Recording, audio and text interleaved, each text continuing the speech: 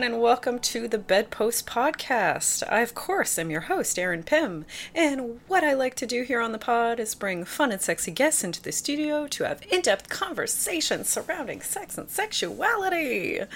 Today, I'm super excited. This is actually a second podcast appearance from this lovely guest. We actually did our episode way back when we were in that lovely studio. And it's on the YouTube page. If you want to go back into the archives for about a year, I was looking real profesh. You should go check it out. And you can see our today's guest on there. Without further ado, please welcome to the mic relationship coach Alisha Fisher. Hello, how are you?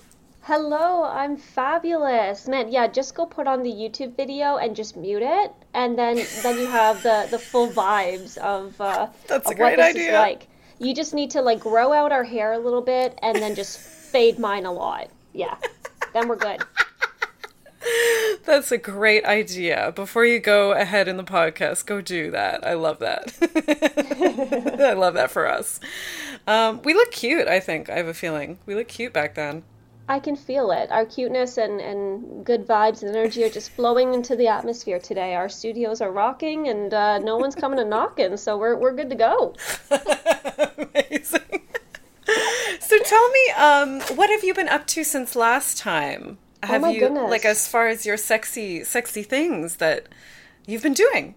Yeah, so, oh my goodness, when we first talked, I was starting my master's and just in the thick of, like, starting to understand that, like, you can actually study sex, relationships, pornography in the academic world, and it's very different than the real life world, that's for sure. But since then, I work for my day job, as most millennials do, at a local sexual assault center doing the prevention education work.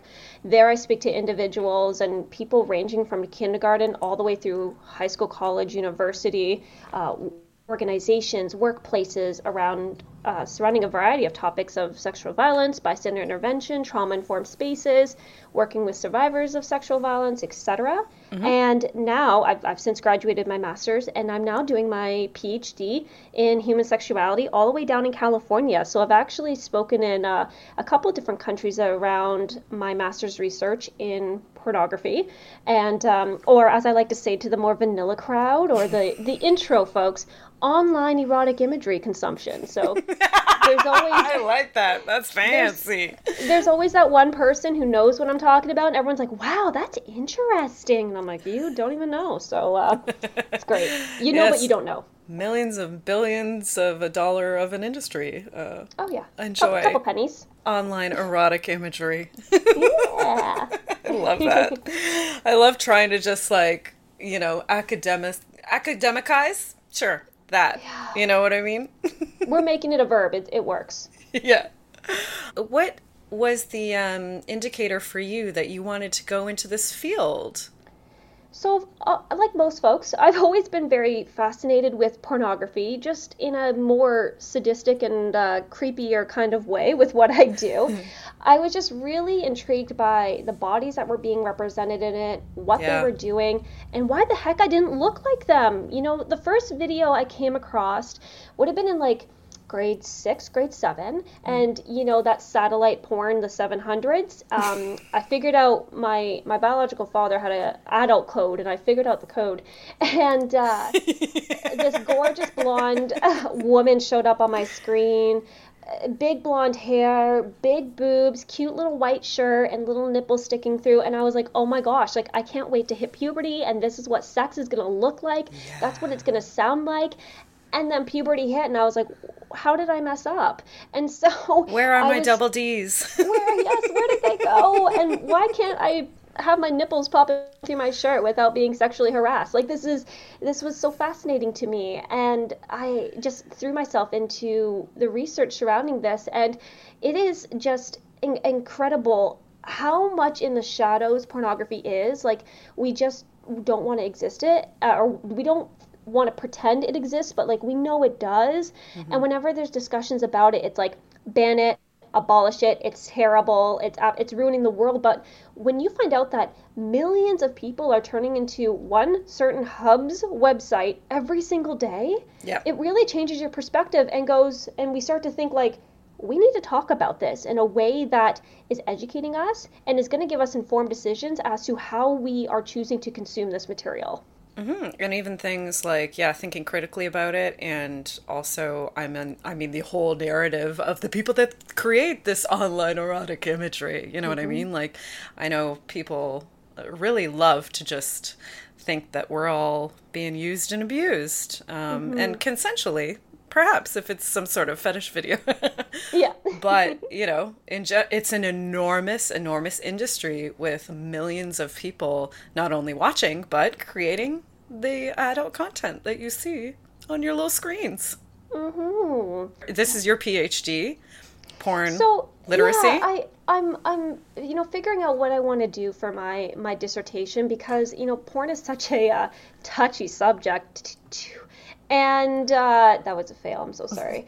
And I want to kind of take a business approach to this, where I can get my foot in the door with conversations and then bust it open and talk about porn. So like if I talk about like sex for survivors and then wean porn conversations in there, I don't know. I'm doing the really bad thing. I'm not quite having a solid dissertation angle yet, but apparently I know a lot of stuff about porn and trafficking and sex for survivors. So we're doing it all. Yeah, so why not bring your two worlds together, like your job and your research, kind of that makes perfect, lovely sense. And I'm sure once you do figure out exactly how you want to write your dissertation, it'll be fucking fantastic. But thank you. I know, the pleasure is all mine. Where do you like to start a conversation as far as porn literacy goes? I know you've done a lot of talks all around the world about porn literacy. Where do you usually start this conversation? Yeah, I always like to start off with a pop quiz.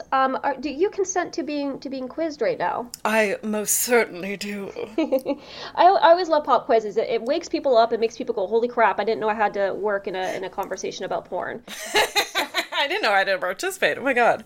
Yeah. Okay. Yep. So, I think the big conversation that comes up when we talk about porn is the violence against women that's happening in it, and that it is horrific and absolutely terrible, and it's in like every single video. So I've pulled up quite a bit of research, and I want you to tell me how much porn depicts violence against women, and I'm going to give you 4 percentages, and you're going to tell me the percentage that is backed up by science and research, okay? Great. All right.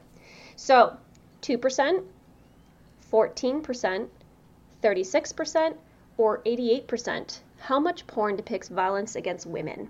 See, that's so interesting. It's an interesting question. It's a broad question. Like, what is sexual violence against women? You know what I mean? I think a definition there needs to happen. Like, I could throw out, I'll say B, but for me, that's like a super vague question that needs a lot more defining, specific definitions surrounding. And you're correct. Oh, hey. But technically, they're actually all correct. So right. Everyone gets a participatory winning gold star ribbon right now. Exactly. Yeah. Well, you get two gold stars, one for each nipple. And so, wear them as pasties. Love it. And so each of those stats, 2, 14, 36, and 88, are all backed up by scientific research. Now, and you're so smart, you hit the nail right on the head. How do we actually define violence against women? Yeah. And so within the 88% study, the violence against women was defined including acts like threesomes, the orgasm, I'm not even there yet, the orgasm O-face by women. Any sort of spanking, slapping, any sort of kink, fetish, really anything Yeah. outside of the vanilla world, anything regarding yeah, any sort of contact, any sort of spanking, any sort of anal as well, all defined as violence against women. And so when we see the headlines, 88% of porn depicts violence against women, it makes us go, oh my goodness, like, yes, something needs to be done about this. Right. But my angle is that abolishing it is not going to make things better. It's not going to make things safer for the performers and the people involved in this industry, the staff, the producers, et cetera, because when we push things into darker spaces, it makes it a lot easier for bad things to happen and a lot more difficult for good things to happen. So sex workers' rights, people being able to freely leave the job, people being paid for the work that they are doing, and people being paid for the work that they've been asked to do, not the extras. And so this is, this type of kind of discussions around pornography is really kind of what raises the awareness around why we need to talk about it. And I specifically talk about why we need to have these conversations with youth, which people go, I don't know. Yeah, right.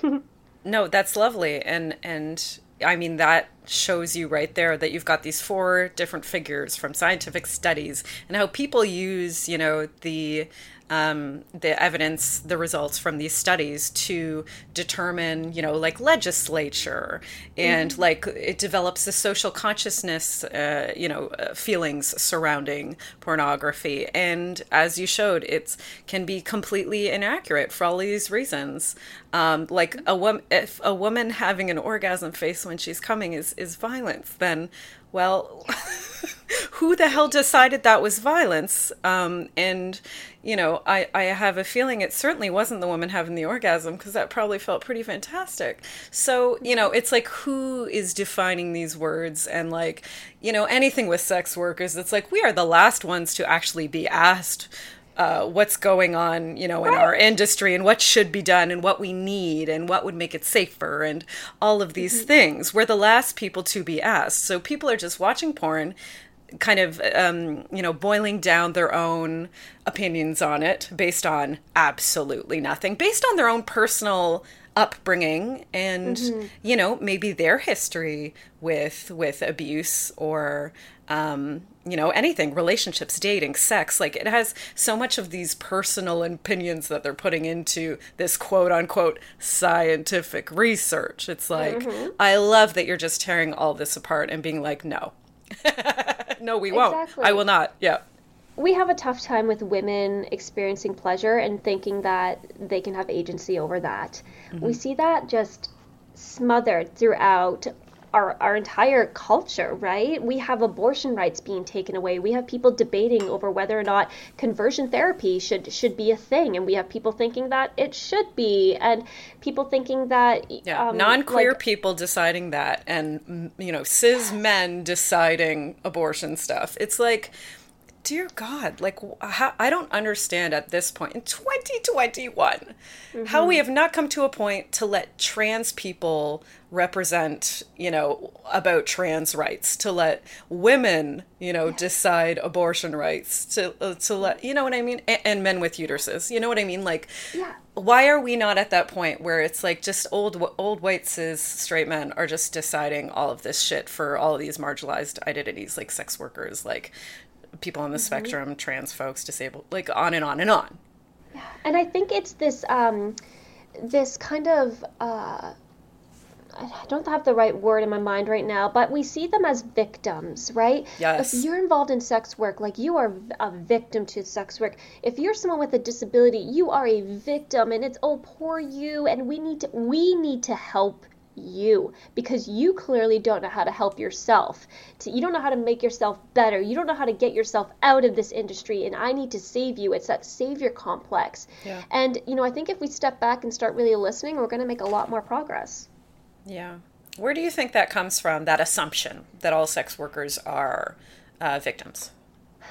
I It's a think big question, I know. yeah, it definitely comes from a lot of things. We can. I like to always think about this iceberg, and so at the very tip of the iceberg, we are the things that we see, right? And we see that like women in porn and really anyone in porn are victims, and that we need to save them. And then as you move down the iceberg, obviously it gets bigger and bigger underwater, and so we start to look at let's jump all the way back to a couple years ago, a couple hundred years ago with the agricultural movement, right? And or the agricultural revolution rather. And this kind of rejustified how we see families and how we view monogamy. And so the focus went from communal living and raising children like together, and everyone being like together and thriving as a community, to very individual basis where we are on farms, and we need to marry a woman and have her as property, repopulate, and have a bunch of children. And so from that point, women were seen as property, and men were seen as the givers and receivers of that, and that women shouldn't have the ability to choose because they should be there to serve men.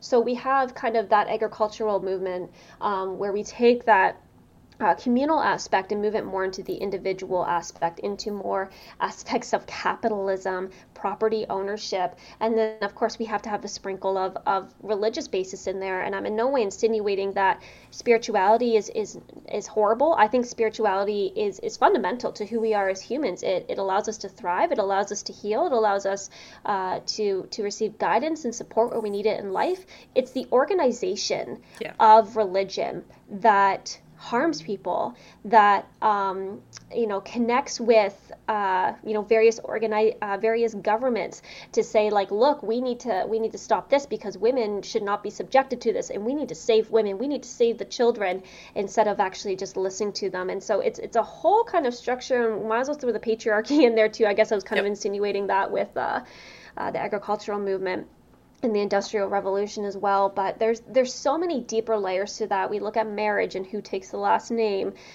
We look at like bank accounts. We look at 1982 where women couldn't be raped by their husband, and that men also couldn't be victims of rape. And so, when conversations about the patriarchy come up, and this comes up in my day job, I help coordinate a men's group where, men aren't even recognized as victims of sexual violence up until 1982. It's not until 1982 in Canada where we started to reframe it as like anyone can be a victim. Mm-hmm. And so men are victims of the patriarchy too. They're victims of, not being able to freely express themselves. And so we're all suffering when we don't actually talk about the problems and don't talk about how we can heal from it, as opposed to the decisions that I'm making for you. Yes. Oh my God. I love that you had such a such a far back reference of like, when did this, who got this idea in their head of like women are victims, and more specifically sex workers are always going to be victims. Like, I love that you're like, well, agricultural revolution. I love that. I would expect nothing less from you, Alisha. Don't go to school. This is what happens to you. It's so true, though. Like, it's all, I often will blame all of that just on the miasma of, our culture, Mm-hmm. And fear, right? Fear of the unknown, fear of harm. Nobody wants to be sexually assaulted. And so it's so much easier to say like, oh, those victims, ooh, those sex workers, as a way to disassociate ourselves from the problem, thinking as if we don't contribute to the problem. But in fact, like, we all are, right? Like, if you're not paying for your porn, if you're not having open and honest discussions with youth about what porn is, about who porn stars are, about, spoiler alert, that it's a performance, and that yes, there are human bodies there, but it's a performance that people are filming like for you. We need more for entertainment purposes, not educational purposes. And the average age in Canada that people are first accessing porn is around 12 years of age, and people that checks out for me personally. Yep. Oh, I asked the question at the beginning of every single one of my presentations, how were you introduced to porn? Mm-hmm. And it's all within that age range. I would say 5 years.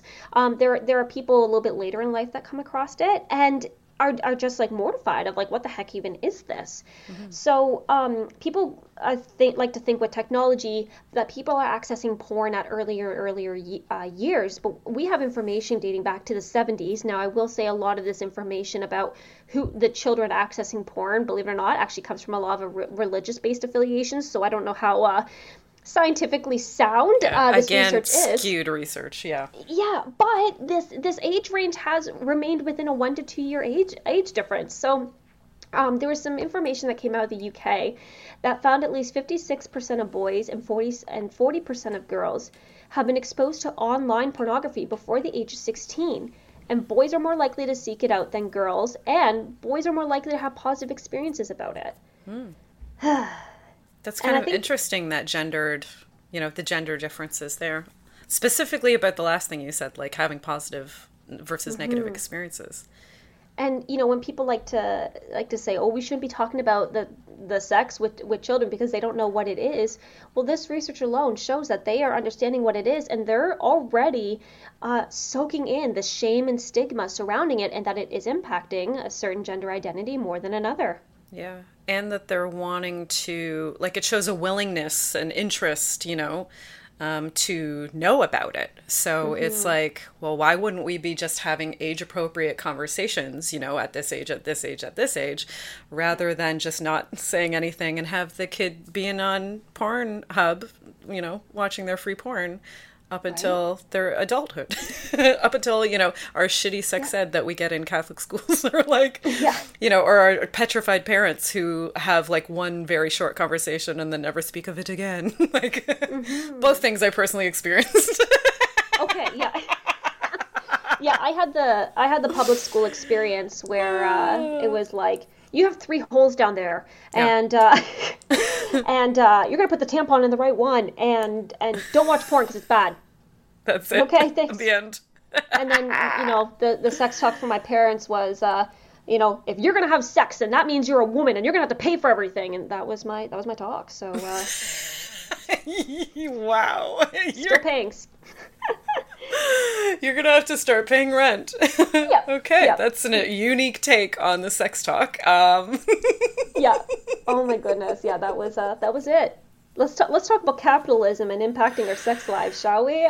Oh my goodness, totally. But yeah, so can you tell me a little bit more about this like gendered impact that we're having, the negative versus positive, and as you were just kind of starting to say, the shame, is already being established really early in an early age, when you're watching porn and not having the literacy, not able to process it and understand and have a critical look at it or an objective look at it, not having those tools.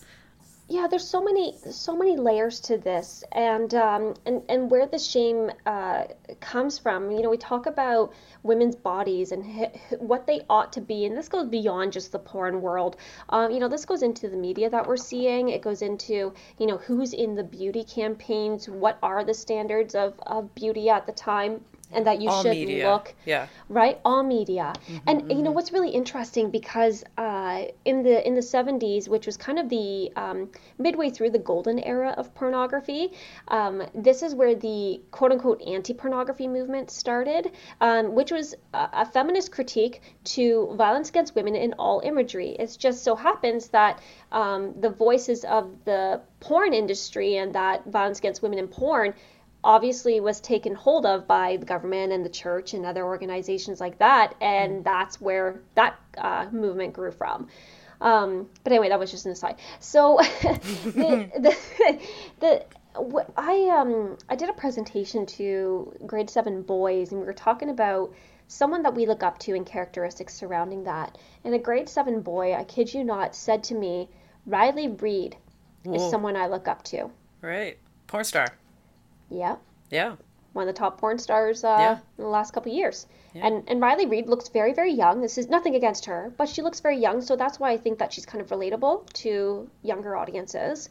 And she has pubic hair too, which is, really fascinating to kind of see that pushback in I guess in porn, like but and he was proud about it. And they were, and there was like that small group of boys that kind of like chuckled and hit each other's shoulder. And my male presenter didn't actually know who Riley Reid was, and started asking questions about who he was because he's supposed to be the strongest man. And it was just so interesting that the youth mentioned a porn star, a female porn star. Yeah, a female porn star. Yeah, not even a male star. Yeah, interesting. And a lot of my issues with this is not that youth and teens and children are consuming pornography, but it's how they perceive it to be real. Yes. And so from that study, it was 53% of boys thought that porn was real, and that 39% of girls thought that porn was real. And so that to me is what is the real concern, and it's something that we can shift. And the responses to porn were curious, shocked, and confused. And they did a bit of a longitudinal study and looked at kind of the responses to porn a little bit later. Curiosity remained relatively the same, but the shocked and confused decreased by 20% each. So what I'm saying is that if we teach about media literacy as well as porn literacy, this is actually going to create a safer space that is more informed by choices to consume this material, knowing what it is, what it entails, and ultimately that it's not real. And people go, Alisha, like, do we think that teaching youth about porn is actually beneficial? And the issue is that ethics standards, we can't show porn to youth. Right. That's not okay, especially in research. But not so much in 1996. So they had a group of teenagers. They were like 15 to 18-year-old youth, and there was one group that just watched the sexually explicit material and talked about it afterwards. And there was another group that had pre-briefings and debriefings. And from the group that actually had, surprise, surprise, discussions about what porn is, what it entails, or in this aspect, sexually explicit material, what it is, what it entails, that it's a performance, and that there's scripts and contracts and no-go zones and stuff like that. And camera angles and all that kind of stuff. Angles, yeah. Totally different experience, I imagine. I know, apparently. But from this, they found that a less perceived realism of the events for the folks that had the educations about porn. And so that they knew it wasn't real. But I think the kicker to all of this is that they also held less rape myth supported beliefs. So having discussions about what sexually explicit material is actually leads to less harmful beliefs about sexual violence. Because they're having a more nuanced understanding of what's happening in the porn that they're watching. I love that. I'm going to add a nuanced take on this, is porn real thing, because I am a porn creator. And what? What? No. You? I could never. And I know a lot of adult content creators as well, and I've worked with a bunch as well. In that's a 101 conversation, that porn is not real. It's here for entertainment purposes. It's being produced, created, curated, all of these things for you for entertainment purposes. But specifically referring to whether porn is real, I'm like, well, yeah, it's very real. I'm a real person having real sex with another real person. You know what I mean? Believe it or not, it's real sex. Like anybody that would ask me a question of does fisting ever happen in real life? I'm like, yes. And there's a camera in the room sometimes. You know what I mean? So to say that it's not real to me is not accurate.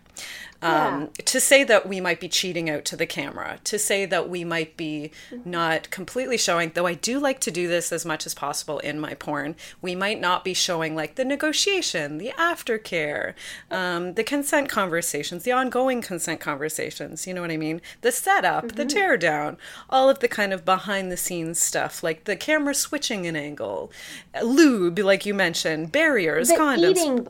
The eating beforehand. Yes, yeah, What you us having a donate. chat and beforehand over lunch and discussing what we would like to do, And the not having prep to burritos. scenes. Yeah. Yeah, it's the prep, like what goes in. Some scenes are require more prep and da, da, da. Yeah. Like I do like to show as much of that in my porn as possible, and I also like to represent as many diverse bodies and have as many quote unquote like real pleasure happening or real pain or real orgasms, bodies that represent all of us rather than just that classic 90s porn star look that you're describing at the very beginning with the huge breasts and the big blonde hair and Yeah. tiny little waist and all of that stuff, no pubic hair, stuff like that. So, I do kind of feel like I want to push against porn is not real. Because to me, as a person that creates porn, it's very real. It was my yesterday afternoon, so Yes. it was for sure real. It happened. Yep. It was sex that happened, but the only difference was, there was a camera in the room, so we did some things to make it look better on camera. Mm-hmm. And that was it. But that's part of this porn literacy that you are talking about. Exactly. Is giving people an understanding of like, okay, these two people are having sex in front of a camera for you, the watcher. And here's a better understanding of like what that actually looks like behind the scenes versus what it looks like on your phone or laptop. Yeah, definitely. There needs to be like more conversations about like the realisticness of porn, and that it's not exactly how sex is going to happen each and every time, right? We need to set more realistic standards of what intimate connections entail, and that it doesn't always have to come down to penetrative intercourse. Let's take a moment to talk about our lovely sponsors, shall we? First of all, Oasis Aqua Lounge is a water-themed sex club located right here in Toronto at 231 Mutual Street. Oasis is inclusive of all genders and orientations and is shame-free when it comes to pleasure and play. Check them out at their website, oasisaqualounge.com. Unicorn Collaborators is the local leather business of two queer unicorns. They specialize in luxurious and colorful harnesses for all body types, and even craft non-conventional ones for your thigh, fist, or foot. Check them out at their Etsy shop under Unicorn Collaborators. Lovecrafters Toys is a non-gendered fantasy sex toy line that makes weird and wonderful dildos in the shape of tentacles, unicorn horns, mermaid tails, and more. Their high-quality silicone is hand-poured right here in Toronto. Check out their Etsy shop at Lovecrafters Toys.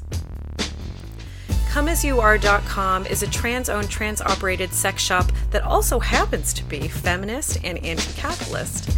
They carry only the best sex toys and want to give you the best price possible. Next time, use the coupon code BEDPOST, that's BEDPOST, when checking out at ComeAsYouAre.com. And you mentioned a really great point about like diversity. So part of my research was looking at the categorical representation and the videos representing those categories on Pornhub.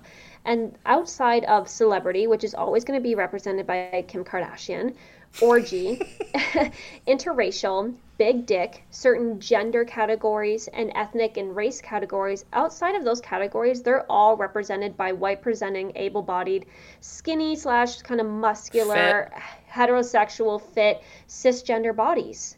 Yes. So what is that then saying about who can experience pleasure and what that pleasure is supposed to be like, right? Yeah, unless it's a fetish, it's being fetishized, then it can exist here, but otherwise it's for white, fit, able-bodied, cis, straight people.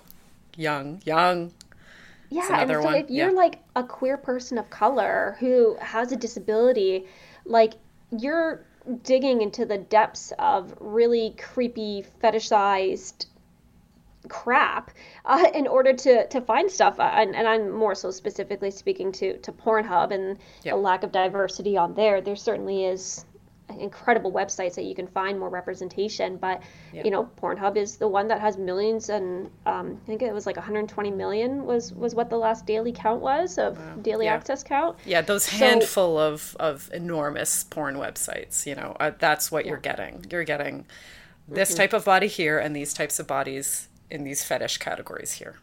Exactly. Yeah. And what do you think that does to young people then?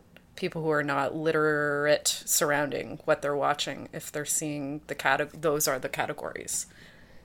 Yeah, I think it sets these unrealistic expectations for, I say sex, but really this moves into even how we have relationships, Yeah, and how we body connect. image by yourself, just you yourself in your own Yeah. body. Yeah, yeah, Yeah, I was just going to that, right? And how we yeah. connect with ourselves and what our even personal pleasure should look and feel like. And there was even research that came out that showed that roughly a quarter of women, and yes, a lot of scientific research is unfortunately very binary in terms of gender. It's men and women, and oh, we have other, but we don't have enough other people, so we're just going to ignore it, which is unfortunately what happens way too much in research. And but anyway, so I get my mind gets like, okay, well, what about this?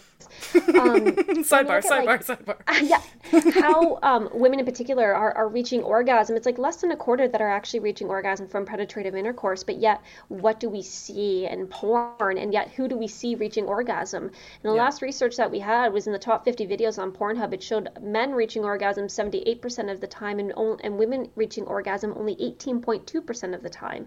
And so then what does that say about who sex is for? And yes, I use sex within that very like narrow scope. Who's it for, and Yeah. how is it supposed to finish? Yeah, and this is an interesting conversation too, kind of tagged on to the real, quote unquote, real is porn real or not. Mm-hmm. It's like, the popular videos, what is going to be showed more often is stuff that is kind of unique sexual experiences. And I know everyone can squirt, but just as an example, a lot of people don't know how to squirt, and squirting porn is like a super, super, super duper popular category, right? So it's kind of like, well, it's real that they're squirting. Yes, if we're talking about is porn real, but we're talking about it's being misrepresented that is everybody should be perhaps quote unquote again everyone's Mm-hmm. experience. But why it's popular on a porn website is because not everyone can do it, so it's kind of cool to see it and jerk off to it. But And it's theatrical. yeah, it is. It's a big visual, yes, feast, right? Huzzah! It's, Yes. when the smoke goes up when a magician does their big Exactly. thing. Who Yes. doesn't want to see that? Yeah, so it's entertaining. So it has entertainment value, right? So that's why we see a lot of that tied to female orgasm, for instance, in porn, is because it has all those entertainment qualities to it. So yeah, it's real. That porn is real, but the representation of that experience in sex is not real, perhaps. Mm-hmm. Yeah. Yeah, we have this limited scope of what sex ought to be. And so I like to think back to the baseball analogy back, like about 5 years ago when we were youth, and how the big thing was to hit the home run, right? To get the home run, that's what you have to do.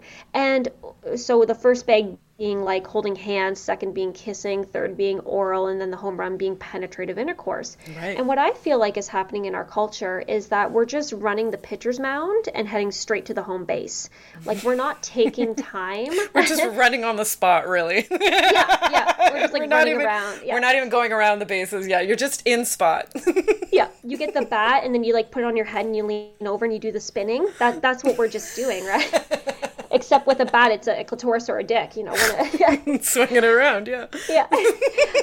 And so we're failing to really take time to explore our bodies in a deep, compassionate level, and we're jumping to, okay, I gotta stick something in there, or I gotta jerk off. And what I see in a lot of my male clients in particular is this unpacking of shame, this unpacking of guilt, of homophobia, of wanting to explore pleasure. But as a straight man, it's disgusting if they are excited by butt stuff. It's disgusting Right. if they have another dude suck them off, and that they hate themselves afterwards.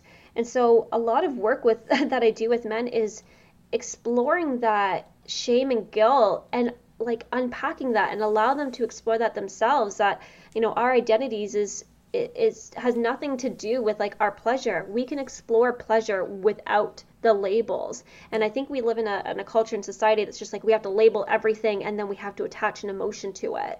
Yeah. And I think that really narrows our ability to explore pleasure in a really open and honest way. And I'm sure you experience that too, and I how was liberating it can just be. going to Oh, say, like, that is essentially what I do in my job. Like, yeah, I have clients of all genders, but mostly they're males, who it's the same thing of like it has to be in this category, right? For them to be able to get permission from themselves to explore it, right? So that's why they see me, who's a kink facilitator, rather than just having sex the way they want to have sex with their partners and in their relationships and on hookups and in their personal lives. It's like reserved in this kink category that's really taboo, you know? And it's like, man, getting pegged is not really a kink. Like, you can make it kinky by adding all these kind of subversive layers. And the reason, it's in the kink category is because it's so, again, with the patriarchy and how it affects all genders, men specifically in this, what I'm talking about right now, you know what I mean? Like, they aren't free to express, for instance, submissive desires to other people because they fear rejection, right? Because they're ashamed of it, because it's generally considered taboo. So it's just kind of funny that it's like I see so many people that really aren't kinky. We're not really dealing with kinks. We're dealing with things that men don't feel, that they feel shame around. And I mean, this is a portion of my clientele. Other people are super kinky, and other people are just kind of not have kind of gone through this door as far as like experiencing their own pleasure for themselves. And also other people that see sex workers for lots of other reasons, like they just don't have access to sex in their life, and they hire a professional because that's all they have the time and energy for. But it's very interesting how you're saying about when and where specifically men in this conversation can access pleasure. Yeah. I think we need to add permission providers to our bios now. Yes, because that's what we do. We hold the space, right? I provide a safe space. That is a great. I love that. I'll take the royalties. Title. Yes, I'll tag you every time I use that. I'll be like, term birthed by Alisha Fisher. But it's so true. Like, people come to me just to have somebody to accept them as they want to experience pleasure. I feel like all of us, no matter where we're at in our pleasure journey and exploration, involves some level of unpacking the invisible stigma backpack that we carry with us and learn about. Whether that's through our education, whether that's through our family, our friends, through our educators, teachers, through the medical industry, we all have to unpack that somewhere in our lives. And for some people, that shame backpack, that stigma backpack is jam packed, and for others, it's just annoying burrs that keep getting stuck to it that you have to sit there and pluck out each little one.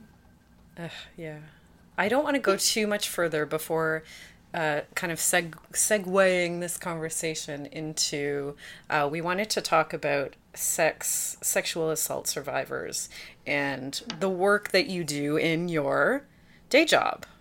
Yeah. So how does this conversation kind of segue into the work you do at your sexual assault center? Yeah, and because as intimate human beings, we need to step out and take a look at a trauma-informed approach to our relationships, to our sex lives. And unfortunately, the numbers that we have in Canada right now are that 1 in 3 women, 1 in 8 men, and 1 in 2 trans and non-binary individuals will experience sexual violence at some point in their lifetime. 1 in 2. Yeah, 1 in 2, and that's what we have from Rainbow Health Ontario. We don't have that number from the government. Because, yes, I wonder why we haven't put money into funding surrounding those studies. Yeah. Put a little caveat out there that I'm currently not representing them at this moment while I'm here. Right now, I'm relationship coach me. But Yep. It all informs each other, right? And yes, there are individuals that are not sexual and experience sexual assault and don't want to explore sexuality ever again. And that's totally valid. But for the majority, you want to have sex again, you want to explore pleasure again, but you're navigating these disassociations and triggers. And I did this conversation with Pineapple Support down in the States. They are a mental health and even beyond free resource center for people involved in the adult industry. And I talked about sex work for survivors and navigating those disassociations and triggers. And so, yeah, I talked about, what the difference is between a trigger and a disassociation. And, long story short, a trigger is kind of that flashback, that memory that like throws us back there. And that can be usually accessed through our senses. So sight and sound are the top two. So a certain thing that you're seeing or a certain thing that you hear and you go, and you get that flashback. You have a strong emotional response to it. Exactly. Yeah. And it kind of just throws us to that time, and brings us right back into that emotional space. And then the disassociation part, and I talk about these two because of the two most common things that are brought up.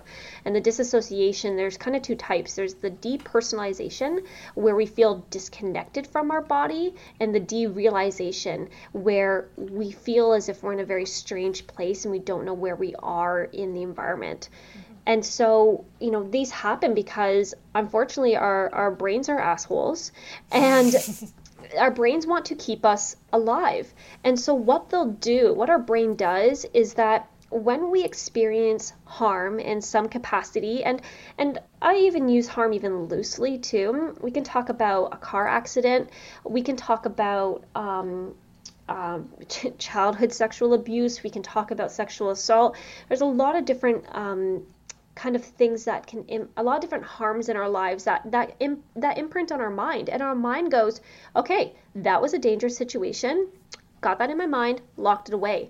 And so when we experience something similar to that, our brain goes ding ding ding, our amygdala goes, oh hey, I recognize this, and we flip into survivor mode. Yes. Which is that freeze, flight, fight, and fawn.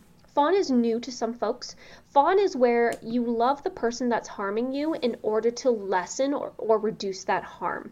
Wow. So we jump into this, and I always like to just validate folks that this jumping that our minds and our body does is a very normal response to a very abnormal event. And so it doesn't look the same for everyone. There are people who experience sexual violence in their life, and they're able to just bounce back, resiliency, and just be like, hey, yep, went through, dealt with it, and I'm moving on, and I'm already jumping into the healing.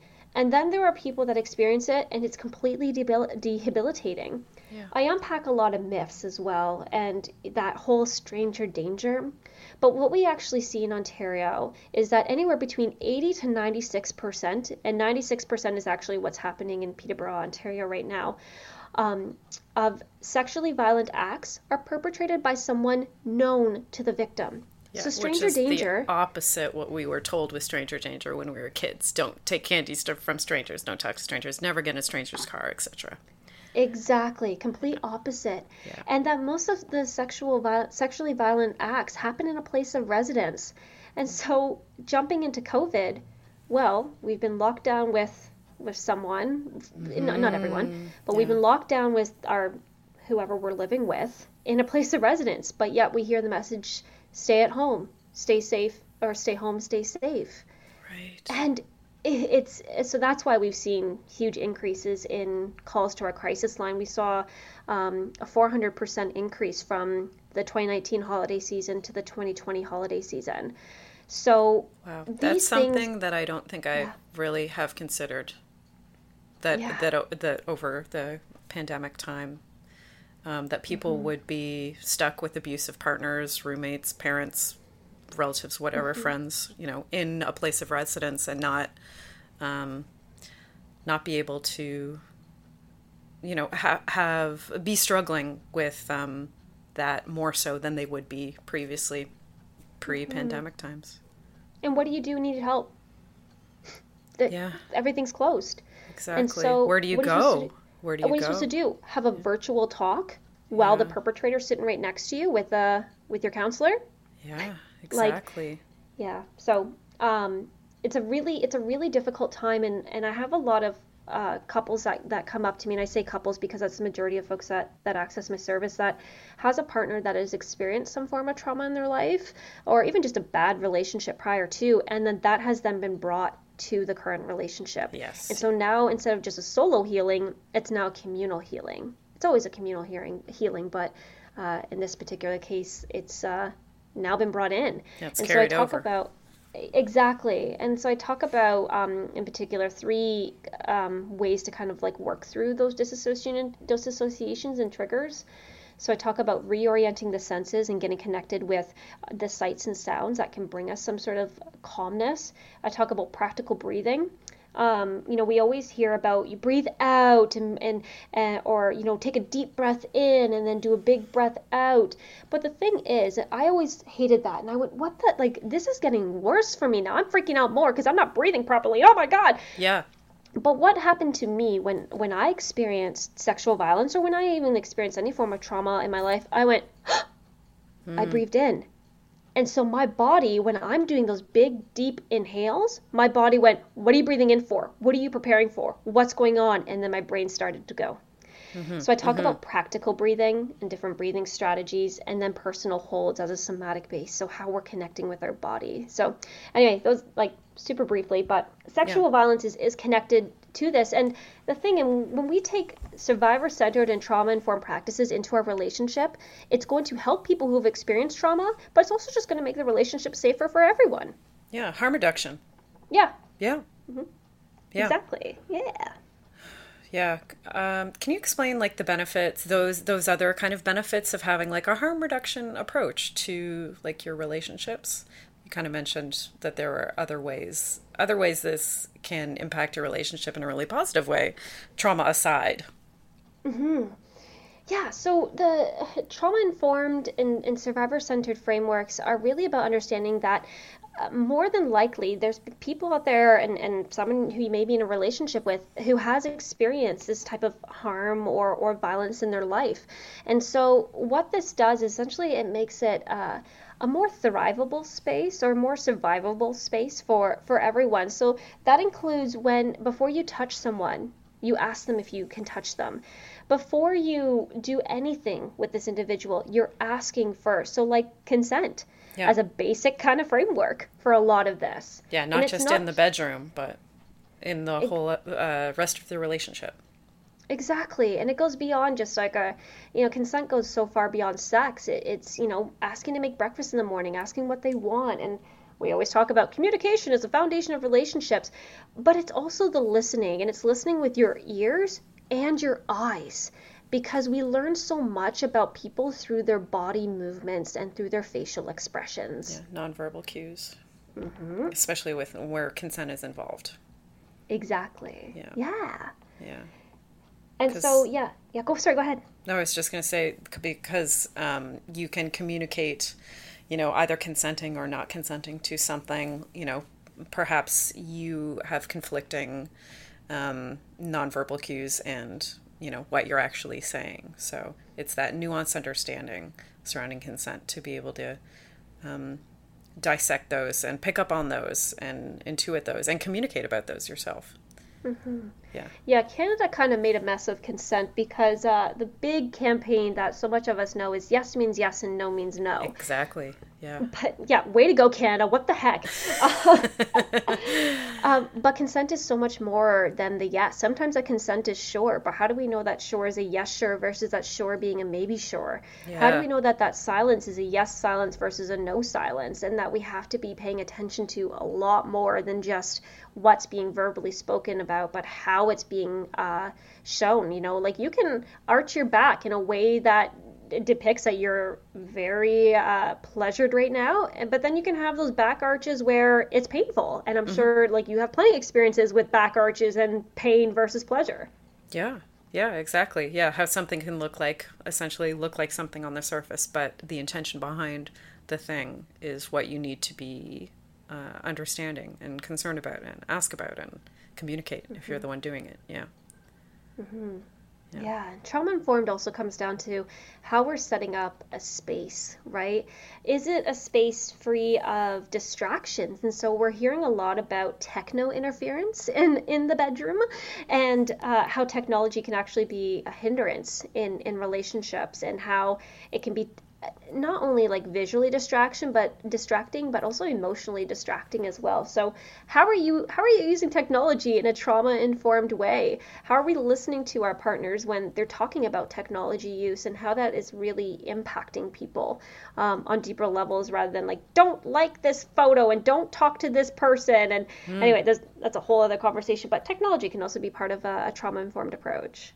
That's so interesting. Can you talk just like a couple minutes more about that? I think that's so interesting, and I don't know if I've ever had a guest talk about this on the pod before. How can you can use technology in a trauma-informed approach? Definitely. So, a lot of these conversations about technology, we really create these ideas about possessiveness in relationships, and about, like, this person is your other half, and that they complete you, and that you need to monitor them 24/7.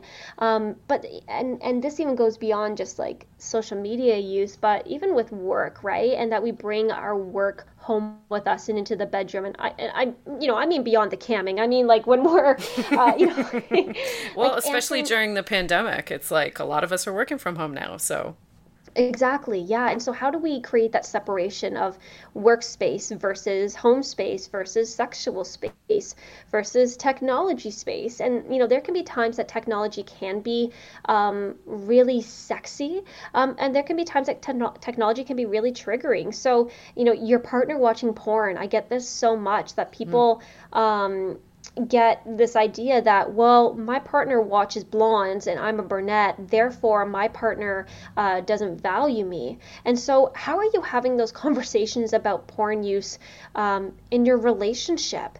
What do we talk? When are we having these conversations about who we're watching, what we enjoy, why we enjoy it, and unpacking maybe our own internal judgments about this? Right? I hear just from so many people that go, well, my partner watches porn and they enjoy watching that more than me.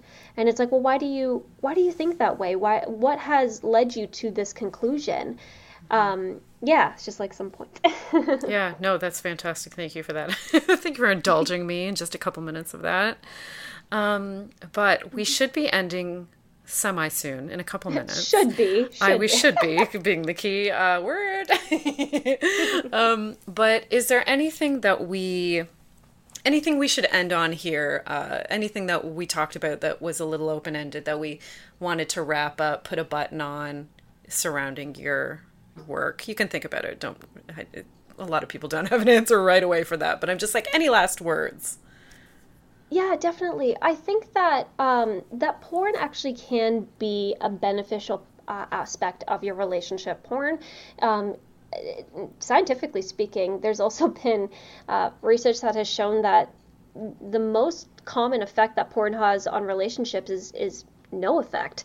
And there's people who actually experience higher rates of openness about sexual communication, and greater closeness in relationships when you actually have conversations about porn. And so one of my key strategies, and some people really don't like this, but I think it's great, is to blame is to blame other people. And so what do I mean by that? I mean that, you come into a conversation with, hey, neighbor Tim was talking about threesomes. Right, and yeah. Maybe you're interested in threesomes. Yeah. What do you think about that as a way to open up a conversation? I saw this video the other day. Yeah. What are your thoughts? I was listening to this bedpost podcast. Yeah, exactly. Yeah. Use it. Blame me. Yes, by all means, blame me to have that introductory conversation with the partner. I always love when people blame me for conversations. I was speaking at a conference in New York, and there was a woman there. Sorry, I spoke about porn literacy, and there was a woman there. I spoke day one. Sorry, I keep going back and forth. Day one, I spoke about porn literacy, and a woman came up to me, and she was like, like, this is such a weird conversation, but I know that my son is watching this, and I'm gonna go home and I'm gonna talk about what I saw. And I'm like, perfect, blame me. And she comes to me the next day and she went, Alisha, I hate you. My my son God. and I had a 3-hour conversation last night, and I have Jesus. never felt more connected to my son in this as a parent ever in my life before. And my son opened up to me about so much crap that he was experiencing that I had no idea if I did not have that conversation. And so, even though these conversations may be really tough, they are important to have. And blaming other people, I think, is a good strategy to just test the water. I have a lot of men that are interested in more submissive forms, maybe being a sissy, taking on more feminine approaches to sexuality, and I use that like so ickily, but this is how my clients speak, and I don't want to delegitimize them. Sure. And they bring up just little things. And I've had clients that, fully opened up to their partner about this, and they were shut down, and their partner was female, and our work went from exploration and trying new things to all of a sudden trauma and dealing with like rejection surrounding it. Yes. Yeah. And so, thinking about like, even prior to this conversation, think about if porn is something you want to talk about in your relationship, think about it for yourself first. What are your assumptions about porn? What have you learned about porn? What do you watch? And think about like, where does this come from? And how does porn interact with real life? Do I talk about consent with my partner? What goes on behind the scenes? I'm going to say this here, and I honestly want to trademark it because it's so good, and you're going to steal it, and that's okay. I might. You have the business framework, unlike me. It's, you need to debrief when you debrief. It is good. It is good. I like it. Isn't that funny? I'm tweeting it out right now. Yep. Okay. Take it. So think about yourself. Blame other people and have these conversations. Blame other people is amazing. That's so funny. I love that. Oh, Alicia, you're so fantastic. What a fountain of knowledge you always are. Oh, man, it's just squirting everywhere. Oh, it's just, I'm wet. I'm soaked. I'm covered in it. We have our face shields now. We came prepared. Yes, it's a good thing. It's a good thing we're virtual because otherwise... Can you tell us where we can find and follow you on social media, if there's anything else you want to plug surrounding your work? Certainly, yeah. You can head on over to my website, inspireintimacy.com. There you can get connected with my services, supports, as well as my social media accounts. And I'm now considered a relationship coach. Back in the good old days, I consider myself an intimacy coach, but Facebook didn't like that. So Instagram is where I'm currently okay. It's alisha.jj.fisher, which is alisha.jj.fisher.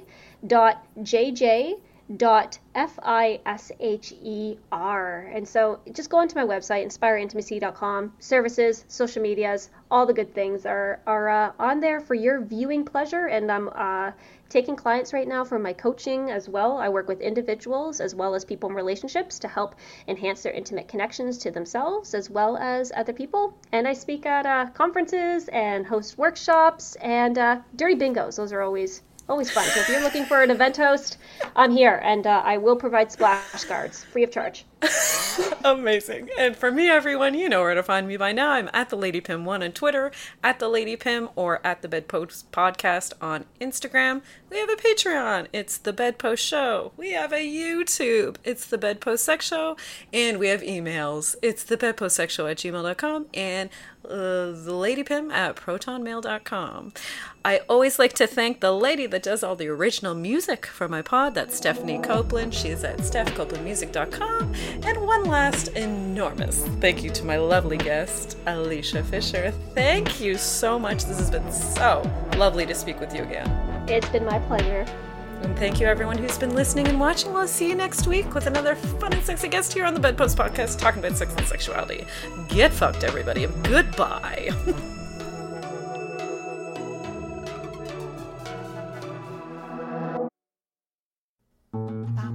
This podcast has been brought to you by the Sonar Network.